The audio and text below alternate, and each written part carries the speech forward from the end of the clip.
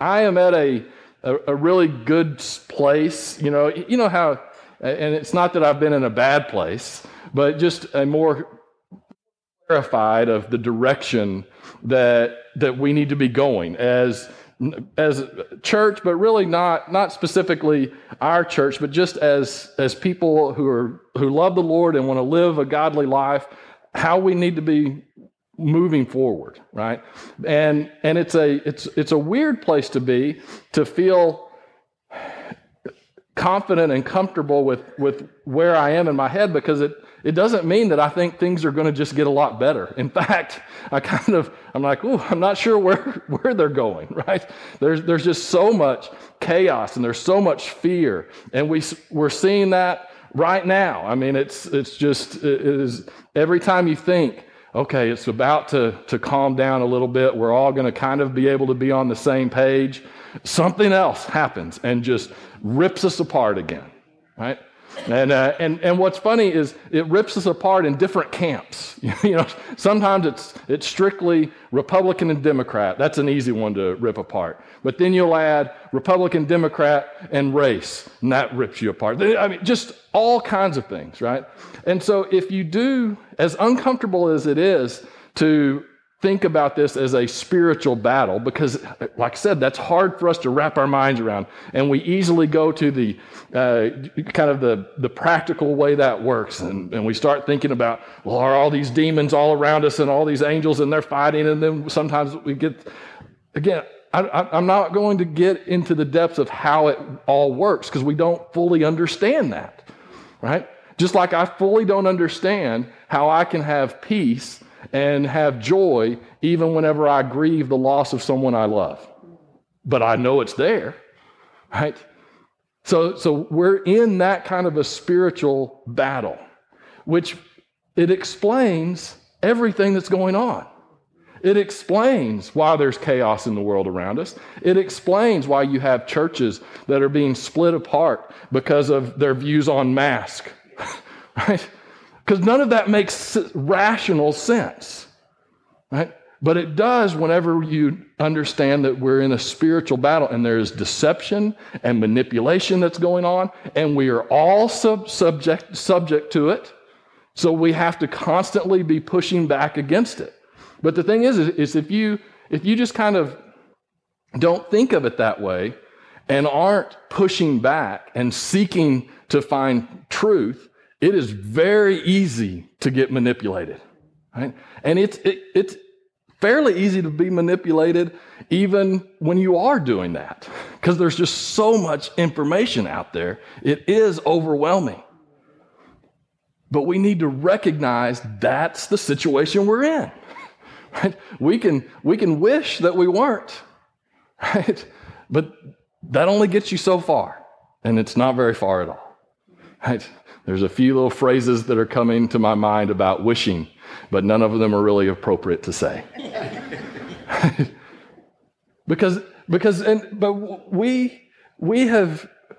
We've lived in a time and a place where we are so blessed and have had so much comfort.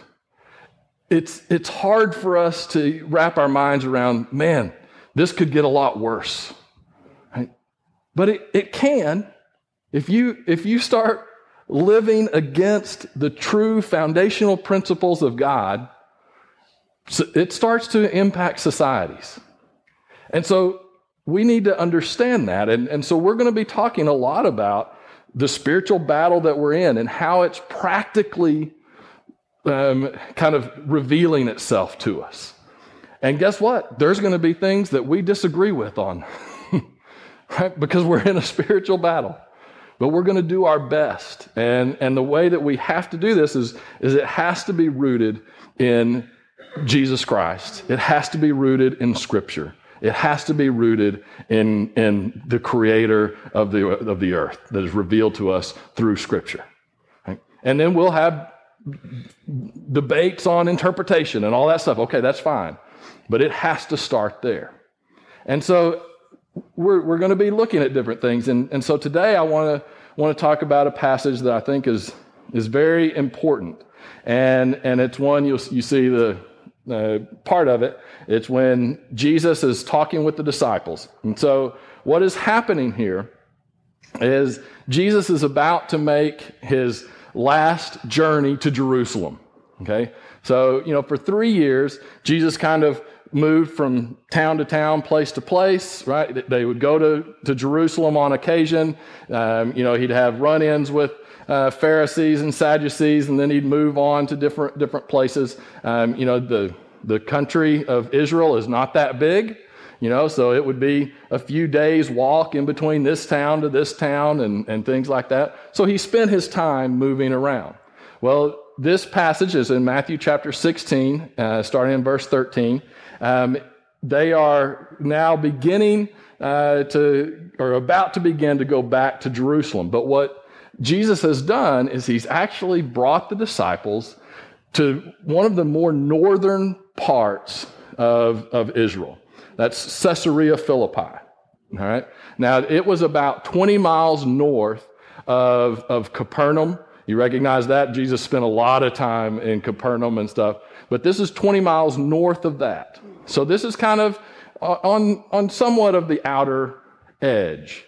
And it's away from Jerusalem. So Jesus intentionally moves the disciples. They walk a couple of days, 20 miles, a couple of days up north. And Jesus has this conversation with the disciples. And then after this, he's headed towards his death.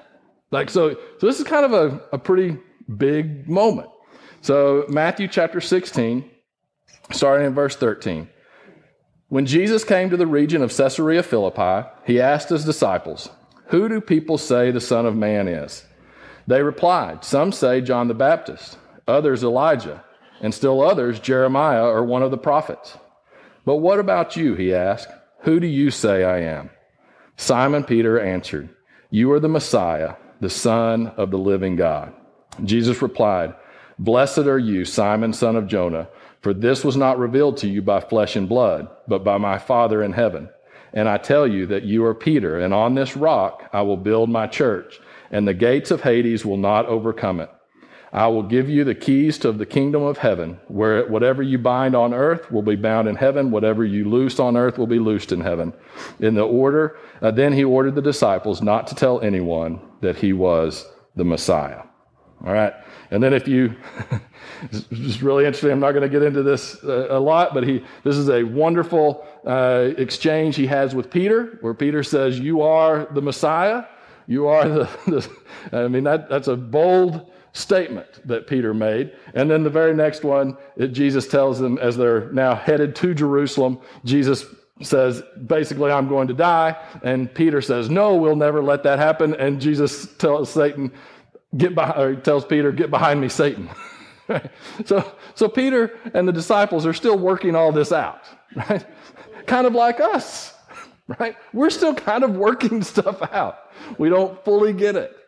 But this was a moment that Peter got it, all right? And so it's so important to understand what is being said and done here. So Jesus is asking, who do people say the Son of Man is? All right? The Son of Man, that was an important topic. It was an important thing to understand, and it was very important to the faith, the Jewish faith at that time. They were looking for the Son of Man. They were looking for the Messiah who would come and who would bring deliverance and make things the way that it was supposed to be, right? Now, they all had different ideas about exactly what that would look like, right? They had ideas of some of the things that a Messiah would bring, that, they believed he'd be from the line of David. They believed that he would be born in Bethlehem, right? Some of those things. But there was even debate on that, right? So Jesus is asking, who do people say that the Son of Man is? And some said John the Baptist, right? Some said the prophets of old, so that it's already happened, right? So they've kind of, given up, or that maybe the prophet is going to kind of come back again, right?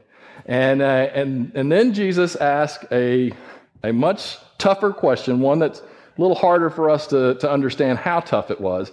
But whenever he looked at them and said, "But who do you say that I am?" This was a line in the sand, right? I love the stories of the Alamo, and was it Bohannon?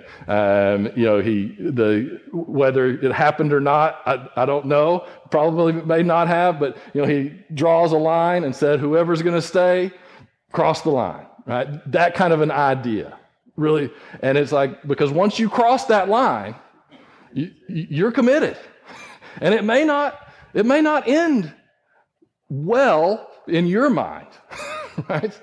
And so it's a big moment. So when Jesus is asking them, "Who do you say that I am?" He's asking them to cross that line, because there had been other people who had claimed to be the Messiah, and who had done some good things in pushing back against the enemies of Israel. But they were not the Messiah. And guess what would happen to them? They would be caught and they would be killed, and everyone who followed them would be caught and would be killed. Right? So the whole idea of saying that you believed that someone was a Messiah, you were all in. Right? And so Peter, as the spokesman, as the one who spoke up and said wonderful things and spoke up and said stupid things, he jumps across the line. Right? He says, you are the Son of Man. You are the Messiah. He's saying he's all in. Now, he didn't know what that meant, as evidenced by what happens just later. But he knew the magnitude of that decision. And he knew how important it was. That if he was going to, and if any of the disciples were going to actually engage the world around them for the cause of God, that it started with making this decision. They could have made the decision, you know what? We're just going to keep going to synagogue, keep following the rules of the Pharisees, and just kind of take it easy. And look, that wouldn't necessarily have been a sinful thing to do, right? They could still follow God, could still worship God. But if you want to engage in the world around you and push back against the things that are against God, you have to cross over the line. And that's what Peter was doing. And so Jesus' response is interesting. He says, one, that didn't come from you. Here's another kind of indication that this is a spiritual thing that's going on. That Peter didn't even realize it. but that this is a spiritual thing for someone to actually say and to make that commitment. It's because of what you truly believe in God, but that God gives you that courage, right? But you have a part to do in that. You have to take that step, right? And so Jesus tells Peter, "You're right in saying this. This is a dangerous thing." I think that's one of the reasons maybe this conversation is had with just them up in Caesarea Philippi, right? Jesus, if he would have started with this 3 years earlier, he would have already been in jail before he could even get things started in a practical way, right? But he was beginning to that move to Jerusalem. Everything was about to unfold, and the disciples needed to be on board, and they were. Now, I want to think a little bit more about practically what was happening here. And I don't know, I may get more excited about this than you, so I apologize. I don't know, were you ever in one of those a lecture or something, especially like math or something like that, and the professor's getting really excited, showing you how this math problem works and all that stuff, and you're just like, this is the stupidest stuff. I mean, but that person's passionate about it, right? And you're like, well, good for them, but I just can't do it. So this could be one of those moments, but don't worry, we'll still get out basically on time. So, But one of the things that I love about the context of this passage, it actually points us more to the spiritual battle element that we have here. Because Jesus uses this term, the gates of Hades, and that the gates of Hades shall not prevail. All right? Okay, that's some spiritual stuff there, right? But what does he mean by that? And, is that just a figure of speech? Is the gates of hell? And I think the way that many times we have interpreted this passage is that the gates of hell are going to be attacking us, right? But that they will not prevail, right? That they will not overcome the power of Christ. I think that's an okay interpretation. But look into this a little bit more. So in Caesarea Philippi was an interesting place. It was actually what we may talk about as a resort community in a way. It was beautiful. It was very nice. It was green. It was lush, right? There, it was one of the tributaries that fed into the Jordan River, the Banyas River, started in Caesarea Philippi, bubbled up from the ground, and was a tributary that flowed into the Jordan River. This has always been a kind of the seventh wonder of the world type place, right, in that area. And so the rich and the wealthy, this was always an important place for them. It also was directly connected with major pagan worship to the extreme. It was connected all the way back in the Old Testament. You may remember reading about the Philistines and the god Baal. That's how I say it. It's Baal. This was a major place of worship of Baal. Child sacrifice was directly associated with the worship of Baal. Right? Then you have the Greeks that come in. We kind of had talked about that a few weeks ago. You have, whenever you have Alexander the Great that comes in, you have the Greek influence. Then you have other gods that are starting to be worshipped here. One is the god of Pan. All right, the god Pan. He looks like this. So he's the kind of the goat with the flute guy, right? So he's. Greek mythology is it's out there, right? But he was a god of the shepherds. Jesus is the good shepherd. He's the god of the woods. He's a fertility god. Kind of all of this stuff wrapped up into together. So there were lots of fertility rituals that would be going on, right?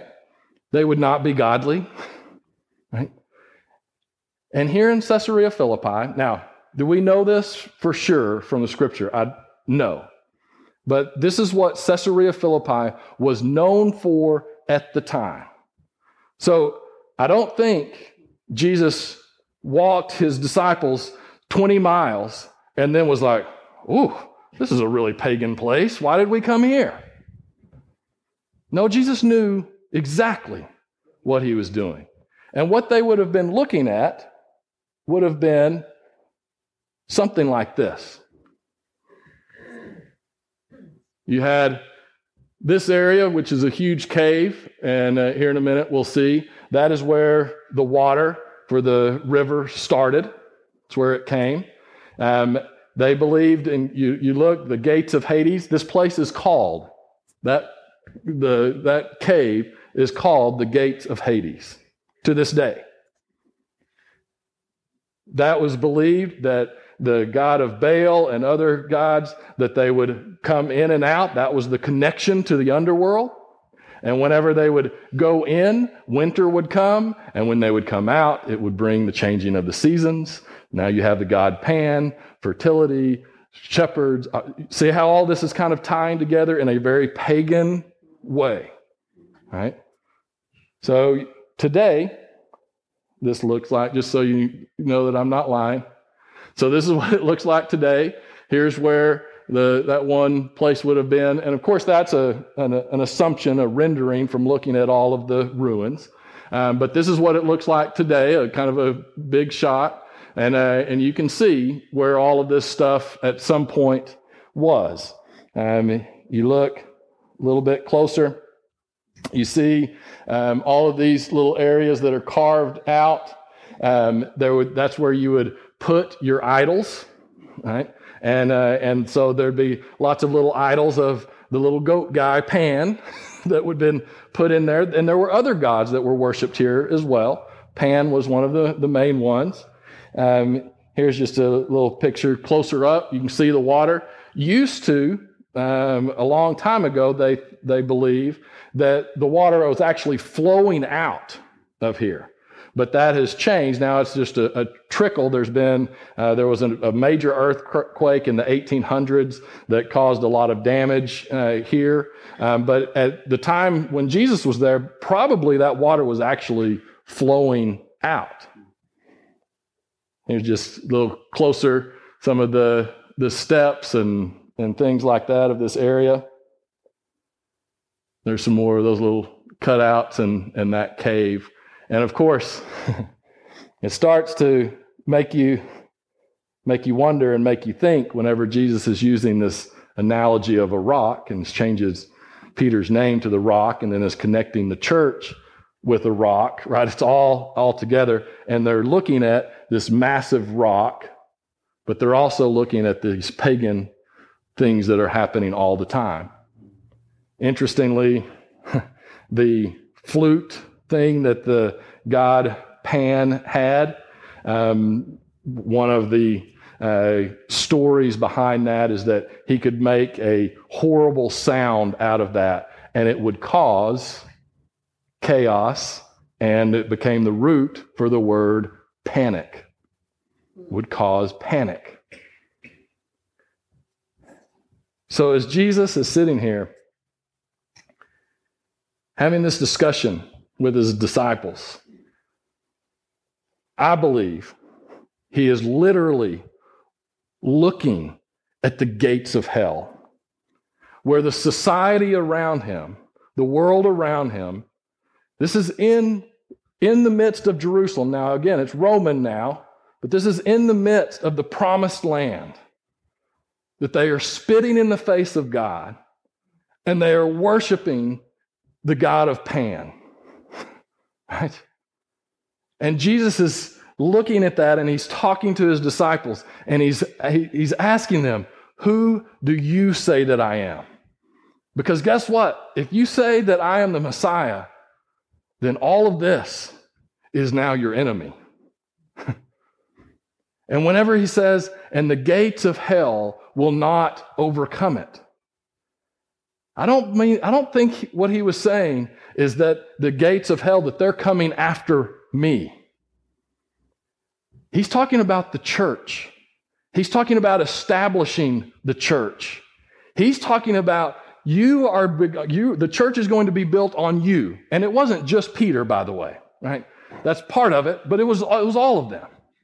And he was saying, you are going to attack the gates of hell, and the hell will not overcome, right? Because if you look at how battle was done, you had cities and they built walls. And the only way that a city could withstand is if its gate was strong enough, right? You could build the walls where they could repel attackers. The gate was the weak point, right? And that is where you would go to attack. You attack the gate. And I believe that Jesus is very specifically, he's saying, are you going to be with me?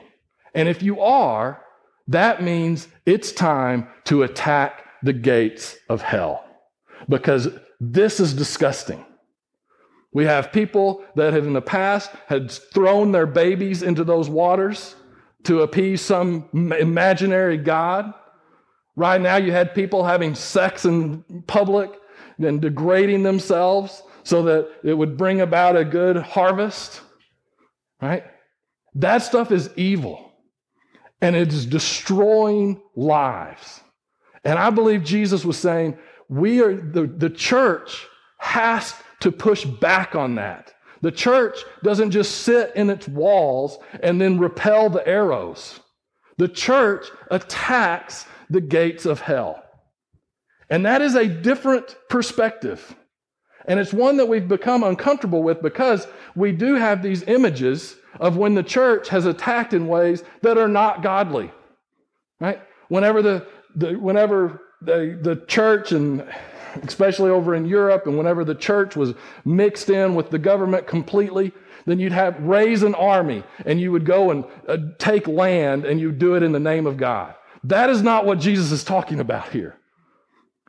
So what we've done, I believe, is that we've become so sensitive to that because there has been a lot of evil that's been done in the name of the church that we have kind of become very defensive. And defensive in many ways, right? We become defensive in that, in kind of an emotional way. But we've also just said, you know what? I sure don't want people to think that I'm trying to force my views on them or force them to change or anything like that. Because we sure don't want to bring up images of the Crusades going out to take land. Right? Okay, you're right. We don't. But what we have done is the church has just put a wall around itself and just said, okay, we're just going to hunker down and take the arrows. And I think Jesus was saying, no, you are to be storming the gates of hell. You are not to just be stuck in your church. You're not supposed to just create all Christian schools and never engage with the world around you, even though those can be great tools.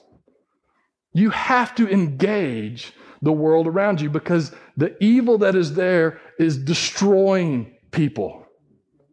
It is pulling people away from God. It is creating anxiety. It is creating depression. It's increasing chaos. It's causing panic. And as the church, we have two options. We can just sit in our walls and just become strengthened ourselves, right? And we need some of that. But we also need to be attacking the gates of hell because I can't just sit here and watch people be led to the slaughter because they believe lies. And this is hard to do, but we have to.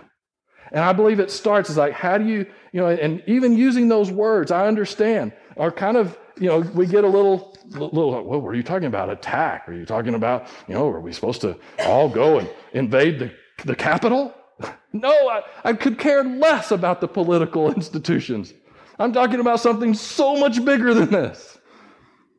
We have to start engaging the ideas that flow and spew from the gates of hell. And we have to start saying, no, those are wrong. And guess what? It may lead to a crucifixion. It led to that for all of the disciples were killed for their death. They were killed for their death. They were.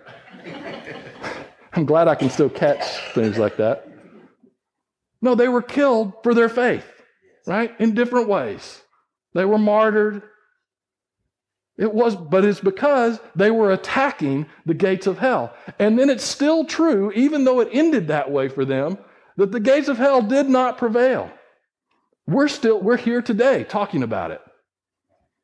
Right? And you know what? We may go through a time where it feels like the gates are holding pretty strong, but they're not going to prevail. And we have to engage the world around us. And it starts with first making that decision. Is everything that you do going to be based on who you believe that Jesus is? You either believe him or you don't. And we've become really wishy-washy on that. I believe it's Jesus, that he is God, that he died and he rose again, and that he is the only way to heaven, that he is the only way to live a completely fulfilled life. I believe all the other things, all the other paths, all the other religions have elements of truth in them, but they do not lead to God. And that's not a popular statement. But you have to cross over that line. If you're going to enter into storming the gates of hell, it starts with being pretty confident in who Jesus is. And then we have to start engaging in the world around us. We have to engage the chaos and the panic and try to speak some truth into that to bring about some peace and hope, because chaos and panic are the tools that flow from the gates of hell. And so when you see that happening, you know that's not coming from God. And as the church, we have to be willing to get into that, which ironically sometimes causes a little bit more chaos within the church, because there's a lot of people who are like, no, we don't want to do this. Right? So it's hard. I understand it's hard. And I understand there's going to be people that are like, I don't want any part of this. But that doesn't mean that we can just sit behind the walls. We are the ones that are supposed to be taking it to the enemy. We need to push back against the lies of this world. And we're going to be talking about that this year, very specifically. And unfortunately, a lot of times it does fall into what has now been categorized into political ideologies. And that's a wonderful tool from Satan, right? But we have to engage the lies that people are being told, because it is destroying people. And we can't just sit back behind the walls and we all know that we're going to be okay. And we can all gain support to know that God's going to be with us through the fires, right? That we know that we can come to the table no matter where we've been. And then we just look out at the grotto of Pan all around us, and we see people that are being deceived and manipulated and that are being pulled literally into the gates of hell while we just sit here and do nothing. We can't do that. And it's hard, and we're going to mess up sometimes. And sometimes the arrow is going to penetrate. But it is time that the church starts doing what Jesus asked us to do, to go and attack the gates of hell and know that they will not prevail, because Jesus has already prevailed. He has already overcome sin and death. That's why he told Peter, "Get behind me, Satan," when Peter was saying, "No, you're not going to die." No, Jesus knew that the way that they would prevail is because Jesus was going to die and overcome sin and death. So Peter was actually working on the side of Satan, because Satan did not want that to happen. Jesus knew it had to happen, because that is how we prevail, and we will prevail. Let's go to him.